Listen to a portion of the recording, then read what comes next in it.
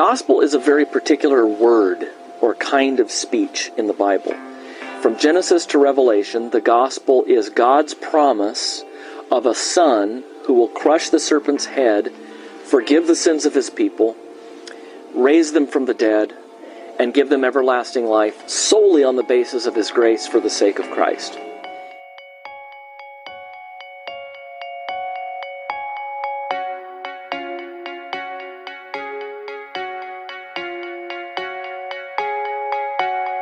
If you're interested in the beginnings of the church, I think looking at the creed is a great way of getting into church history and really seeing where the faith kind of came together. In the scripture, the way it presents discernment is actually the skill that you develop where you're able to identify goodness. And what was surprising to me is that is much the way we use the language of discernment outside of the church.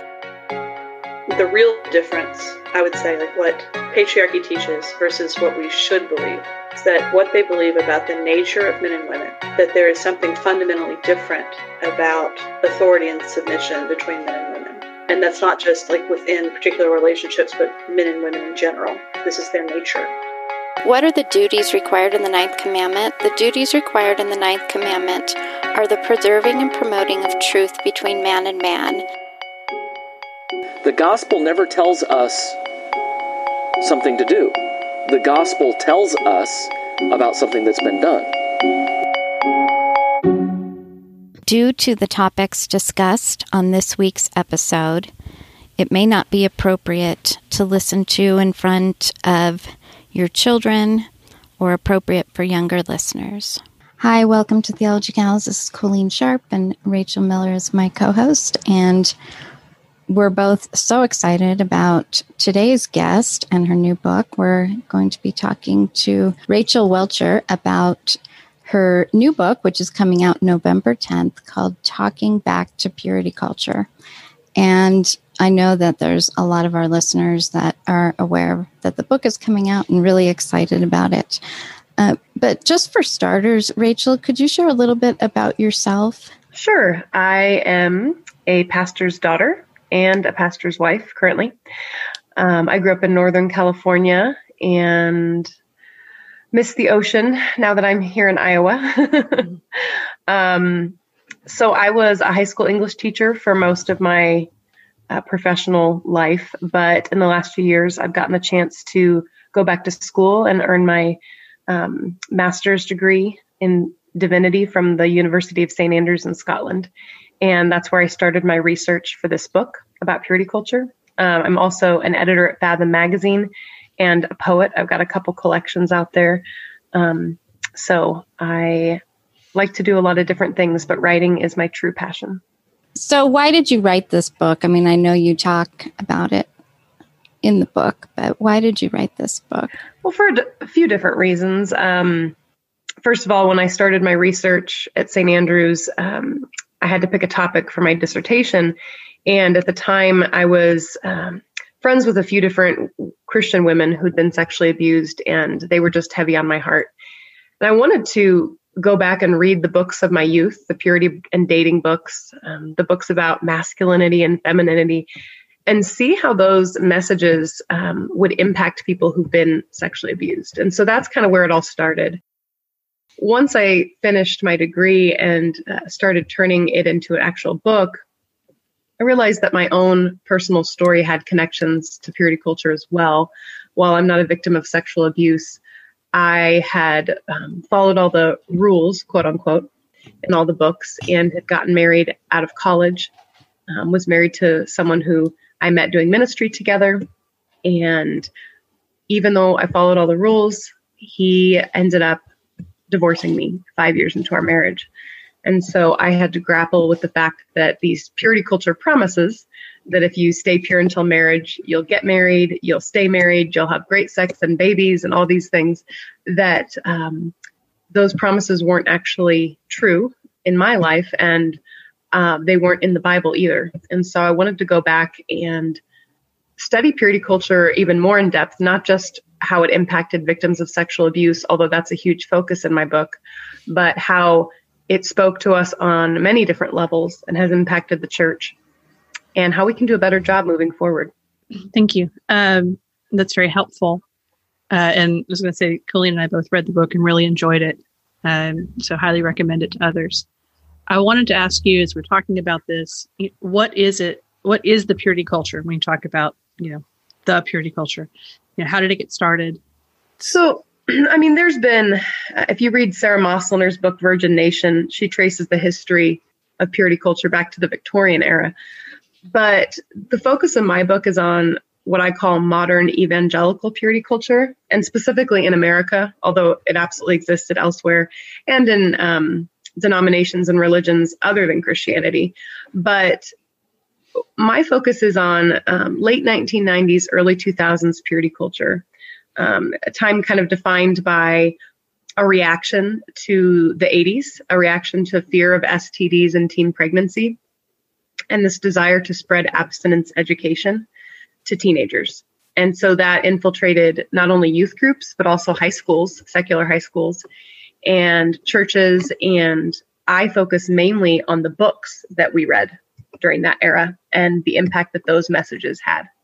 Do you mind mentioning some of those books? Sure. So I didn't tackle all of your favorites, all the ones we read, but I tackled quite a few, tried to pick the most popular ones so that I wasn't building a straw man. So the ones for men that men read, young men, were Every Man's Battle, Wild at Heart, and I Kissed Dating Goodbye.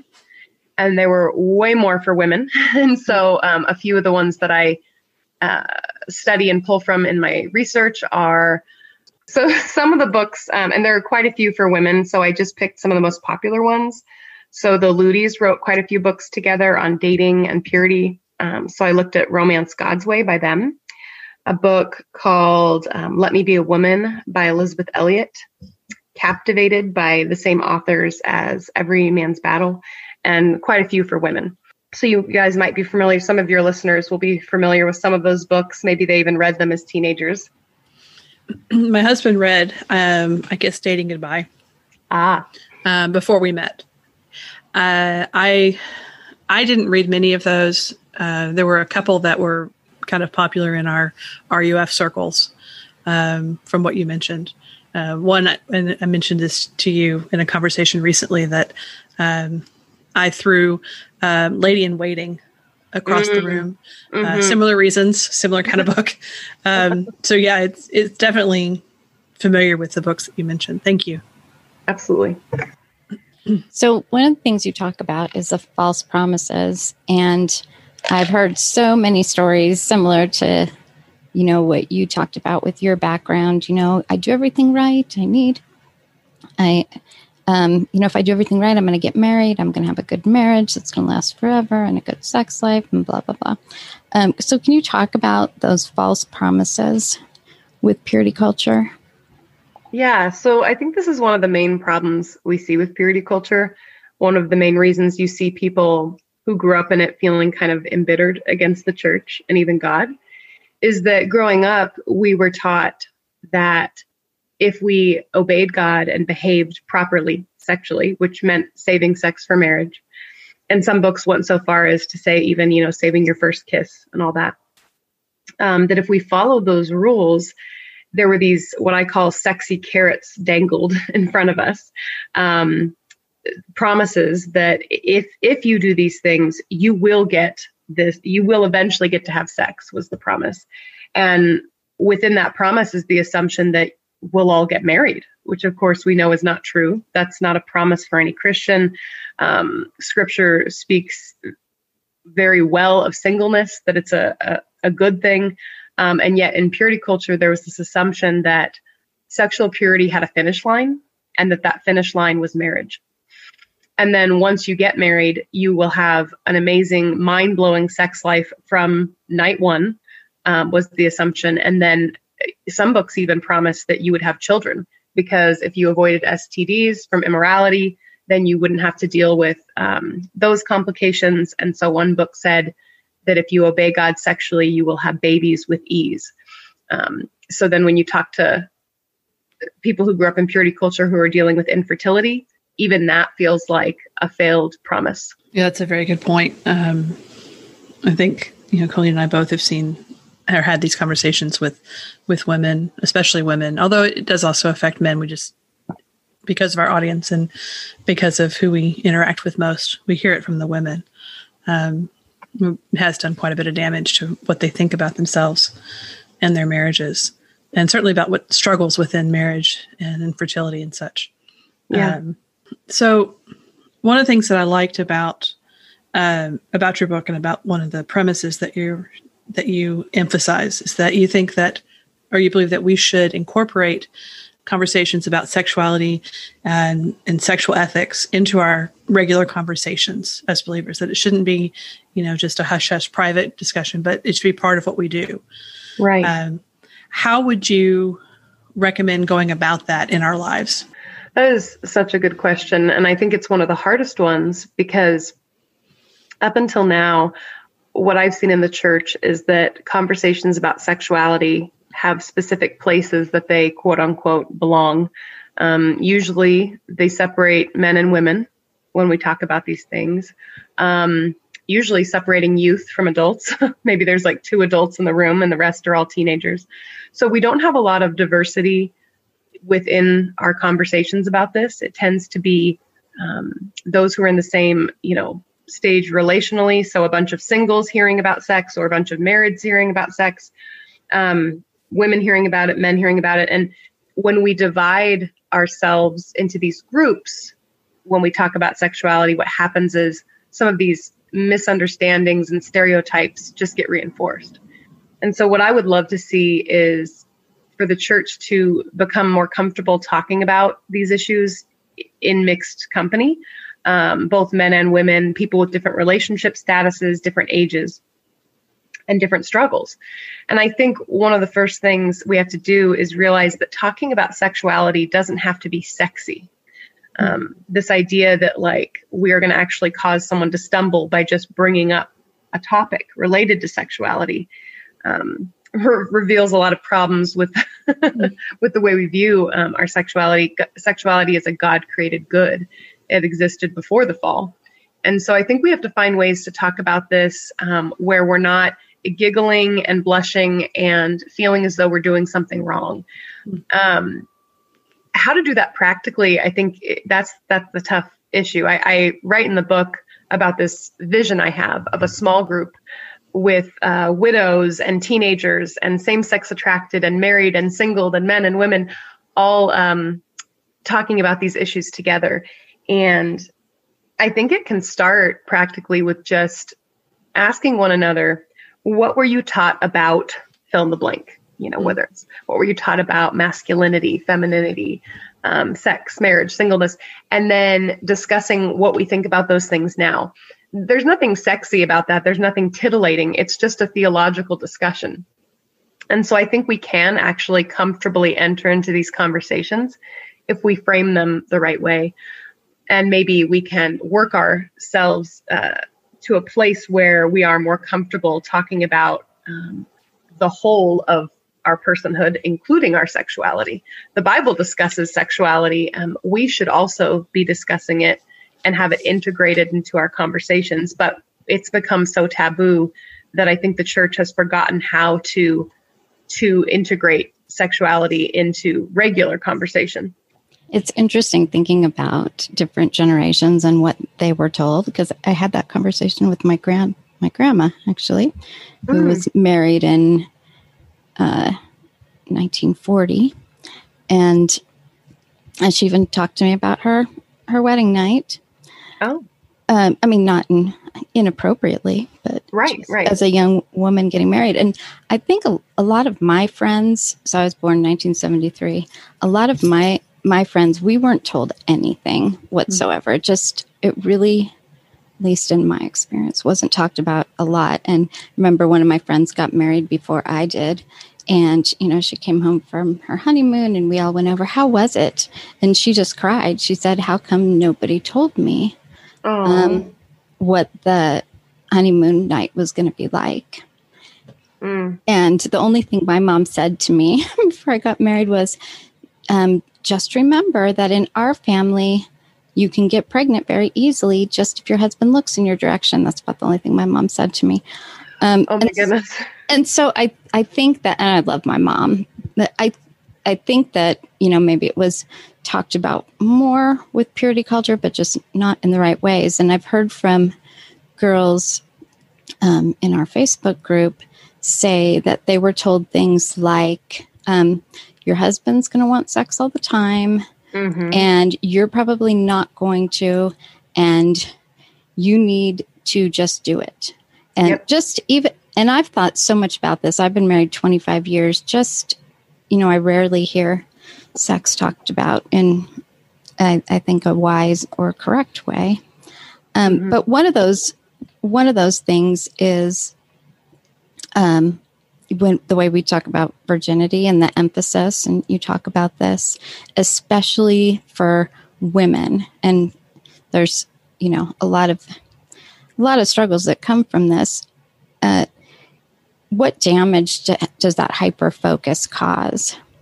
I mean, there's so much that could be said. You brought up the fact that Christian women are sex is, if it is talked about, it's framed in this way that men want it and women don't.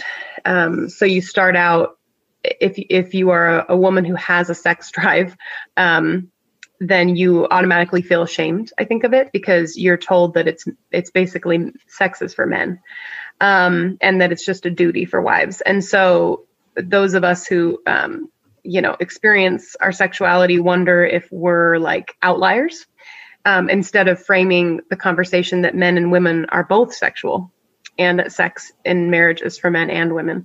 So that's a whole topic. But this hyperfixation on virginity, it absolutely was emphasized to women more than men.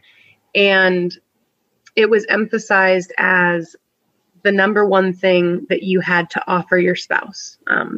The greatest gift is the gift of your virginity on your wedding night. Even above like just a godly character or, developing the fruits of the spirit and all those things. But it was just this state of sexuality, this state of virginity. The damage that this has caused, oh my goodness, to women who've had their virginity stolen from them. But then even women who have committed sexual sin in the past feel less than whole and believe that they have less to offer a future spouse, that they are somehow damaged goods. And we see this impacting Christian marriages where couples who maybe, again, sinned sexually or were sinned against sexually before marriage believe that they're starting off on the wrong foot, that they cannot have as good of a marriage because of their past. And more than that, I think it just reduces women to one aspect of our humanity. Because in purity culture, women are either a sexual stumbling block or a sexual outlet in marriage. And both of those things dehumanize women in the eyes of ourselves, but also in the eyes of men. Yeah, it's the women as objects. It's the right. Yeah, and it's pretty common language, unfortunately. Another aspect of that, about how it's taught, one of the things we see is that women are told about being a stumbling block, right? So it becomes a woman's responsibility then to keep men from lusting or to keep their lust in check, either if you're single or if you're married. So how would you answer that? Is it the duty or responsibility of women to keep men in check? No. Short answer, yes. And I think that we need to hear that spoken out loud, because the assumption for so long in the church has been that women are the kind of the moral police so what purity culture taught was, and it came from this idea called gender essentialism, which this idea that women are morally superior to men, which we know biblically is not true. And what's interesting is that this idea that women are morally superior is portrayed as like a compliment to women in purity culture, but it's actually a burden, because what it does is it says that we are in charge of not only our own sexual actions, but the actions of others around us. When we look at scripture, of course, we see that we are all held individually accountable for our sins, And so if someone is to lust after us, that is lust that they have committed within their own heart, because sin does not come from outside a man, but inside a man, right? So I think, and I don't know how much you want to talk about this because it's a whole nother podcast episode, but modesty is one of those hot topics that kind of falls under this conversation. This idea that what women wear, it is the sin, not how men respond to what women wear. And while modesty is absolutely something to consider, I think what's happened is that the responsibility has been removed from Christian men and placed entirely on Christian women, which doesn't help either gender and isn't biblical. Because in the Sermon on the Mount, Jesus said, men, if you have ever looked at a woman with lust, you've committed adultery. That's how lust is framed, as a sin that one commits individually and is held individually responsible. If a woman is intentionally wearing something to cause a man to sin sexually, she will be held responsible for her own selfishness. But if a man lusts after her, he will be held responsible for his lust. And thankfully, at the cross of Christ, all these sins can find forgiveness. But I do think it's important that we untangle culpability, because when we get into cases of sexual abuse, it's very important to understand that what you wore or said did not make someone sexually assault you. Very good point. And I've heard from a lot of young women that grew up in purity culture, just the pressure on them. You know, and I think Rebecca Lemcuben talked about, if I was trying to dress modestly and then a man still lusted, because you can dress modestly and a man can still lust after you, that, okay, was I not behaving modestly enough? Or, what did I do wrong that a man would look at me like this? And it's really just awful. Well, and I think there's a very clear connection between that rhetoric and rape culture that we see in secular culture, that this idea that what were you wearing? What were you doing? Why didn't you prevent this from happening to you? And it's kind of devastating when you realize how much the church uses rape culture rhetoric. So that's something I talk about a bit in my book as well. Yeah, I appreciated that section. So one of the things that came with purity culture was this way of idolizing marriage and family in the church. And so what happens when we idolize marriage and family in our churches to those who don't fit the neat little categories of married with children? And how can we serve them? That's a great question. I mean, I think what we see happening is that those who don't fit into the nuclear family, whether they're singles, widows, the same-sex attracted, and celibate, they get pushed to the margins of our churches. And if you go onto Twitter, for instance, you see a lot of Christians talking about this, saying that they feel unseen, they feel invisible as singles in the church. And it's really been, so my husband and I, we've both been single and married, then single again, and now we're married to one another. So his first wife died of cancer, and my first husband left me. So we've experienced all the different seasons. He's been a widower, I've been a divorcee, all that. And so we've been married less than 3 years, and we remember very well what it was like to be single the second time around. So we've talked a lot just about how we can, as a married couple, make sure that the singles around us feel seen and loved and not less than. And so for us, practically speaking, it's nothing flashy. It's listening to them and meeting some of their needs where we can.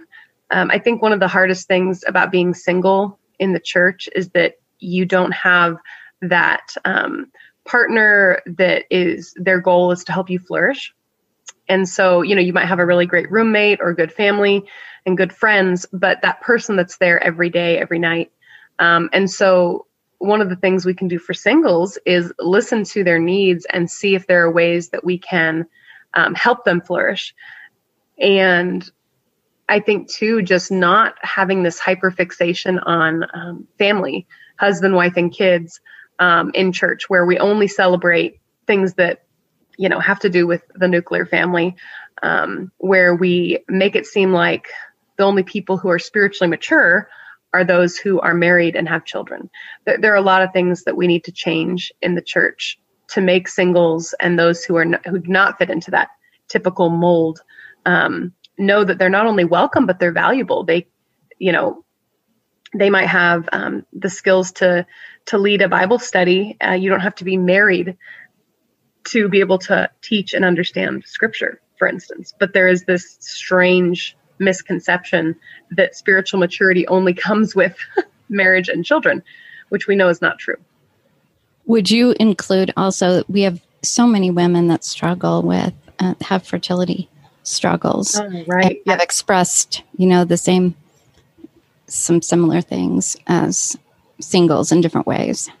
Yeah. So I even actually include a short section on infertility in the book, because not only is it something that I'm dealing with personally, but so many people I know, and there is this idea that you don't really understand life, the meaning of life, until you have children. I've actually heard people say that.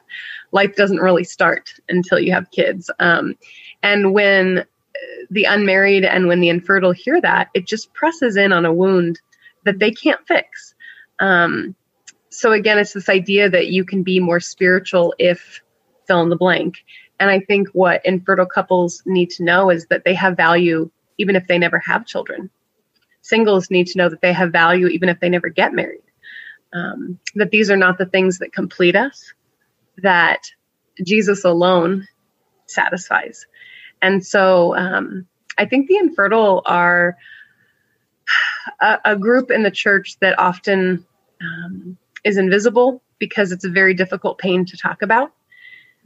And so that's something that we need to work on. I've seen just this month, it's infant pregnancy and infant loss awareness month this month, right? Yes. And so I've seen some Christians actually sharing their stories. And I think that is just, one small way that we can shine light on a group of people in the church that often feel, unloved and unnoticed. That was one of the things, I mentioned that book that I threw across the room. Part of the reason, I know I laugh about it now.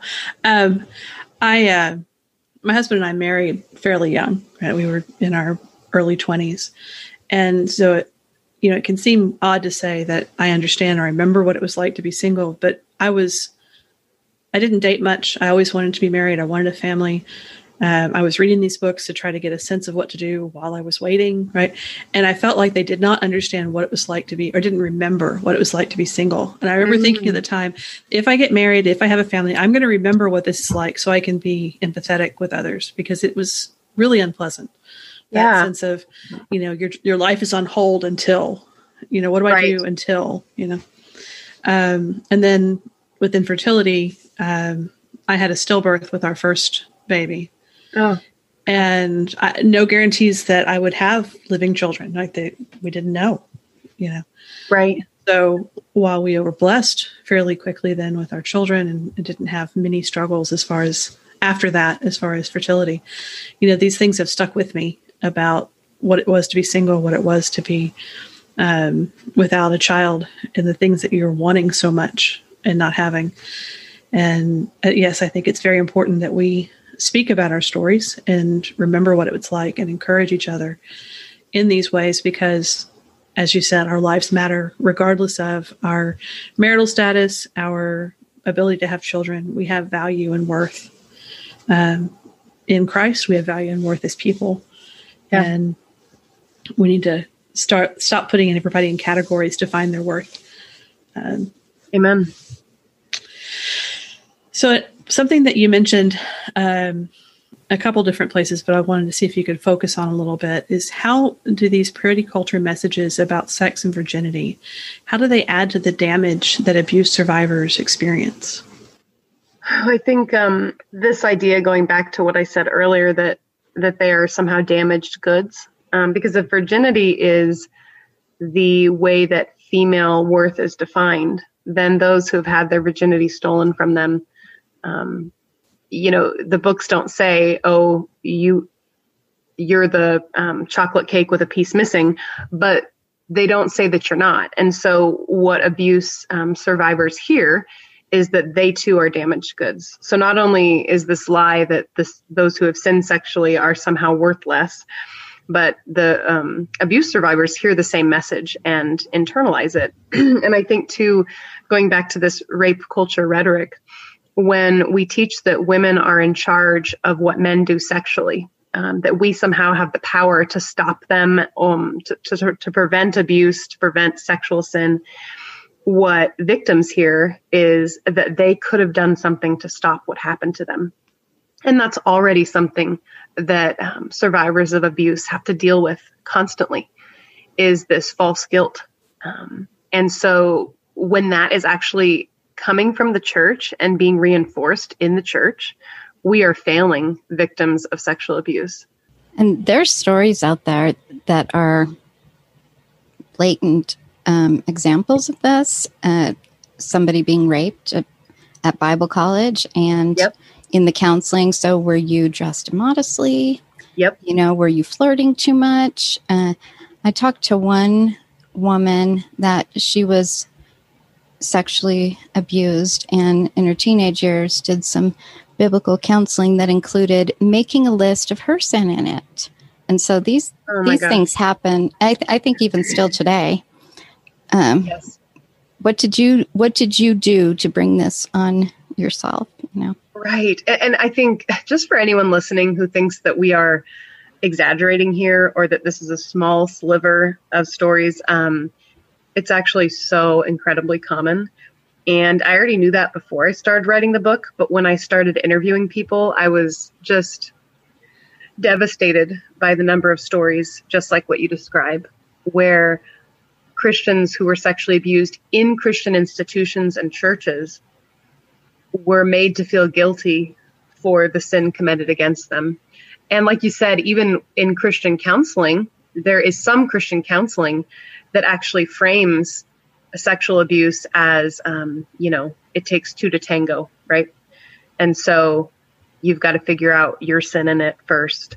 And so, oh goodness, there's just been so much incredible damage done. And I think what we see is in this mass exodus from evangelicalism, it's for many reasons, but one of the reasons, if we dig into it a little bit, is these people who grew up in purity culture who feel like God has failed them.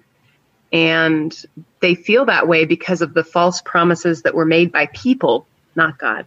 Yeah, I think that's important. We've even seen people leave the faith. Right. It's devastating. And yet, you hear their stories and you can understand why they don't want to go back to church.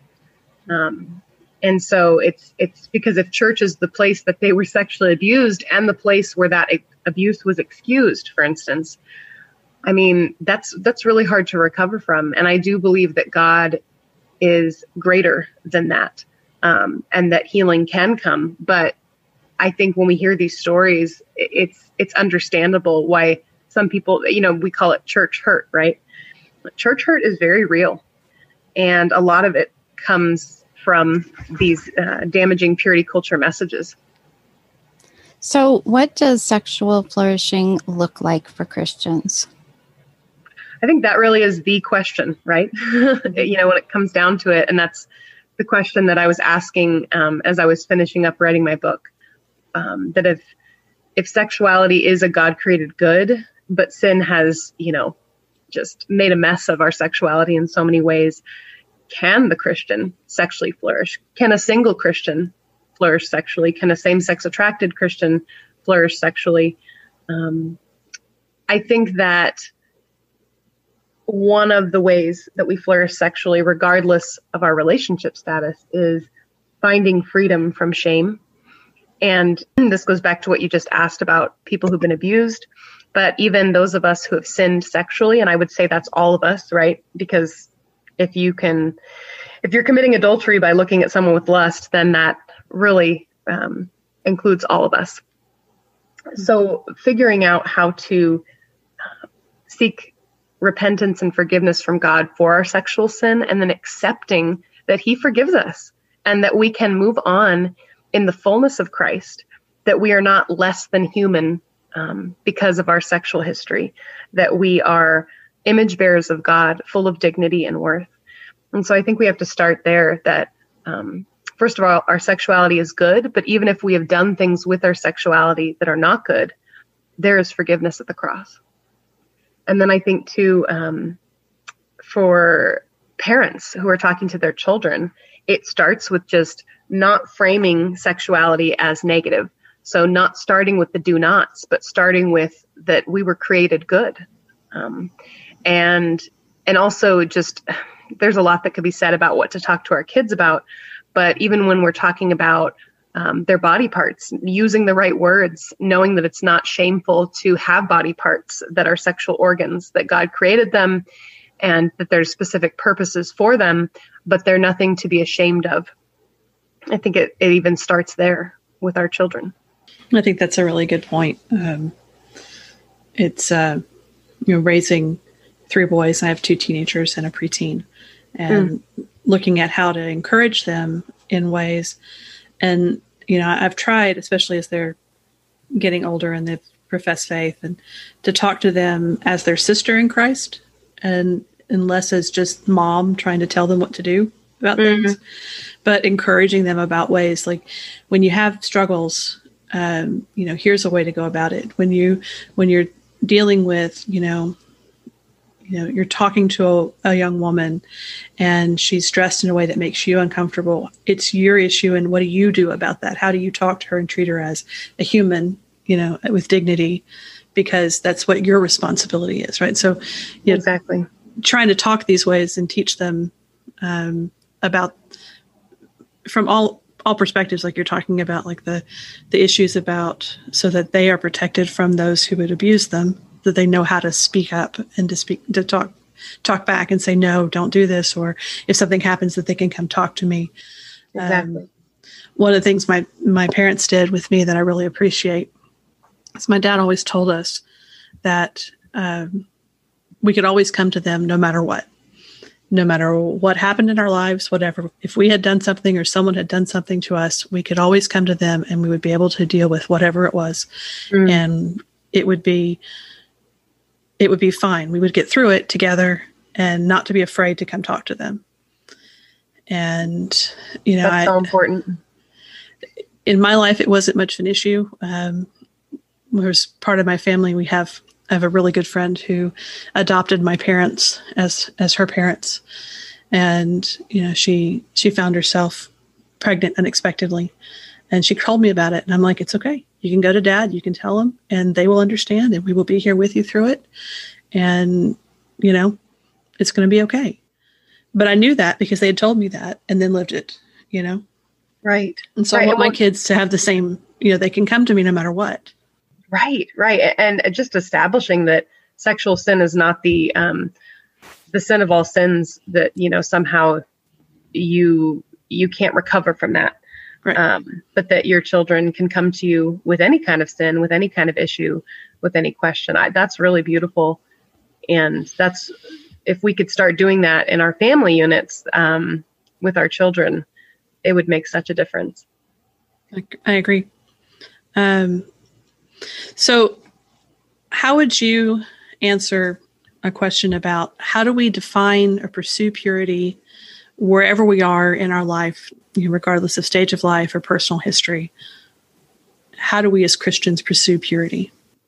I think it has to be about finding our joy in who Christ is, whether we're married and having sex or single and celibate. He has to be the highest good. Purity is not so much this ladder to heaven as it is, I think, a way of worshiping God, because we know as Christians that our salvation does not come from our good works. And so pursuing purity is not about earning favor with God or making yourself a more attractive future spouse. Pursuing purity is a response to the grace and purity we've already been given in Christ. And that can't be changed, right? And so that's really important for us to remember that purity, the source of purity is not us, because we fail at that every day. The source of purity is Christ, and he does not fail. And if we are in him and have sought repentance, we are pure today. No matter what you've done or what's been done to you, you are pure in Christ. And so I think it's a matter of abiding in him. When we mess up, we come to him, we seek forgiveness, and we accept that forgiveness. I think it's really important for those of us who grew up in purity culture to remember that the pursuit of purity is lifelong. It's not just something you do in your teens and then you get to unleash all your, passions on your spouse. Sexual purity is a lifelong pursuit. It doesn't end at the altar, because sexual self-control is something that you have to practice throughout your whole life, and we will fail at it. And there is forgiveness at the cross. I've spoken with a lot of women that grew up in purity culture and really have struggled in marriage. One of the ways that I hear is because of the way purity was emphasized, they kind of felt like they became unpure on their wedding night. Right. And, and it's caused struggles with their sex life. And you talked about the struggle of a woman with a sex drive. I've talked to women that say, I was told my husband was going to want sex all the time, and I really wasn't. And then turns out my sex drive is stronger than his. So is something wrong with me? Right. There's so many different struggles that follow people into marriage. But what are some ways that someone who's struggling with these things can change the way they think about purity and some of the things they learned in purity culture? I do want to say I think your book will be helpful with that. And those study questions at the end of each chapter, I think, are also helpful. It could be a great book group or even just journaling through some of those study questions. But what things are helpful to someone who's dealing with the fallout of these messages in marriage? So you mentioned quite a few of the things I heard from people I interviewed, but even the reality of painful sex and things like vaginismus. Those were things that were not talked about. And so there are men and women in marriage who are dealing with the fact that they actually cannot have sex for whatever reason, maybe just for a season or maybe for years. And then this emphasis in the church that sex is like the glue that holds marriage together is devastating to couples struggling in this area. When we look at scripture, sex is absolutely part of marriage on earth, and it's important and it's a gift. It is not the glue that holds a Christian marriage together. Christ is. And you can have a beautiful marriage for so many reasons other than sex. In fact, something that is also true is that someone who is sinning and having sex outside marriage could be having a great sex life, a very enjoyable sex life. And people in marriage might be struggling to enjoy sex or, to work through some of the issues that they have. And that doesn't mean that they don't have a good relationship, because marriage is about loving one another selflessly. And so what I would encourage couples to do is to think about what loving their spouse selflessly might look like in their sex life. And maybe it might mean not putting pressure on their spouse because they have a higher sex drive than their spouse. Or maybe it means showing love in when they don't feel up for it. Or maybe it means letting go of expectations that haven't been met and realizing that you don't have to mirror other Christian couples to have a good marriage. Your sex life doesn't have to look like the sex life of another couple in your church to be pure and God honoring. So I think it's so much of it has to do with comparison too. On one hand, I think we do need to talk about these things more, but when we only talk about it in terms of, you're comparing how often, your friend told you she has sex with her husband this many times and you have sex with your husband this many times, and you're determining the health of your marriage based on a number or based on comparison, you are going to be disappointed, and you're going to be disappointed in your spouse when they haven't done anything wrong. And there's so much pain and hurt that can come from this. I think we need to remember that while sex is a blessing, it is not the glue that holds a relationship together. And I really think that there's been so much damage in the way that purity culture talked about sex, even that still happens, that idea that sex is for the man, like the primary purpose of sex is to fulfill your husband's, uncontrollable sex drive, and just really, really damage the way we think about sex in general. Some women resent it because of that, and it's really difficult. Well, and I think too, it's worth noting that this idea that purity culture put forth that men are basically like always on the verge of sexual sin, and so women have to keep them in line, whether in singleness or in marriage, it's very dehumanizing to men. And the Bible does not depict men that way. The Bible says that all who are in Christ have been given the opportunity to escape sin, right? That we can say no to sin. We're no longer slaves to sin. And that's not just for women, it's also for men.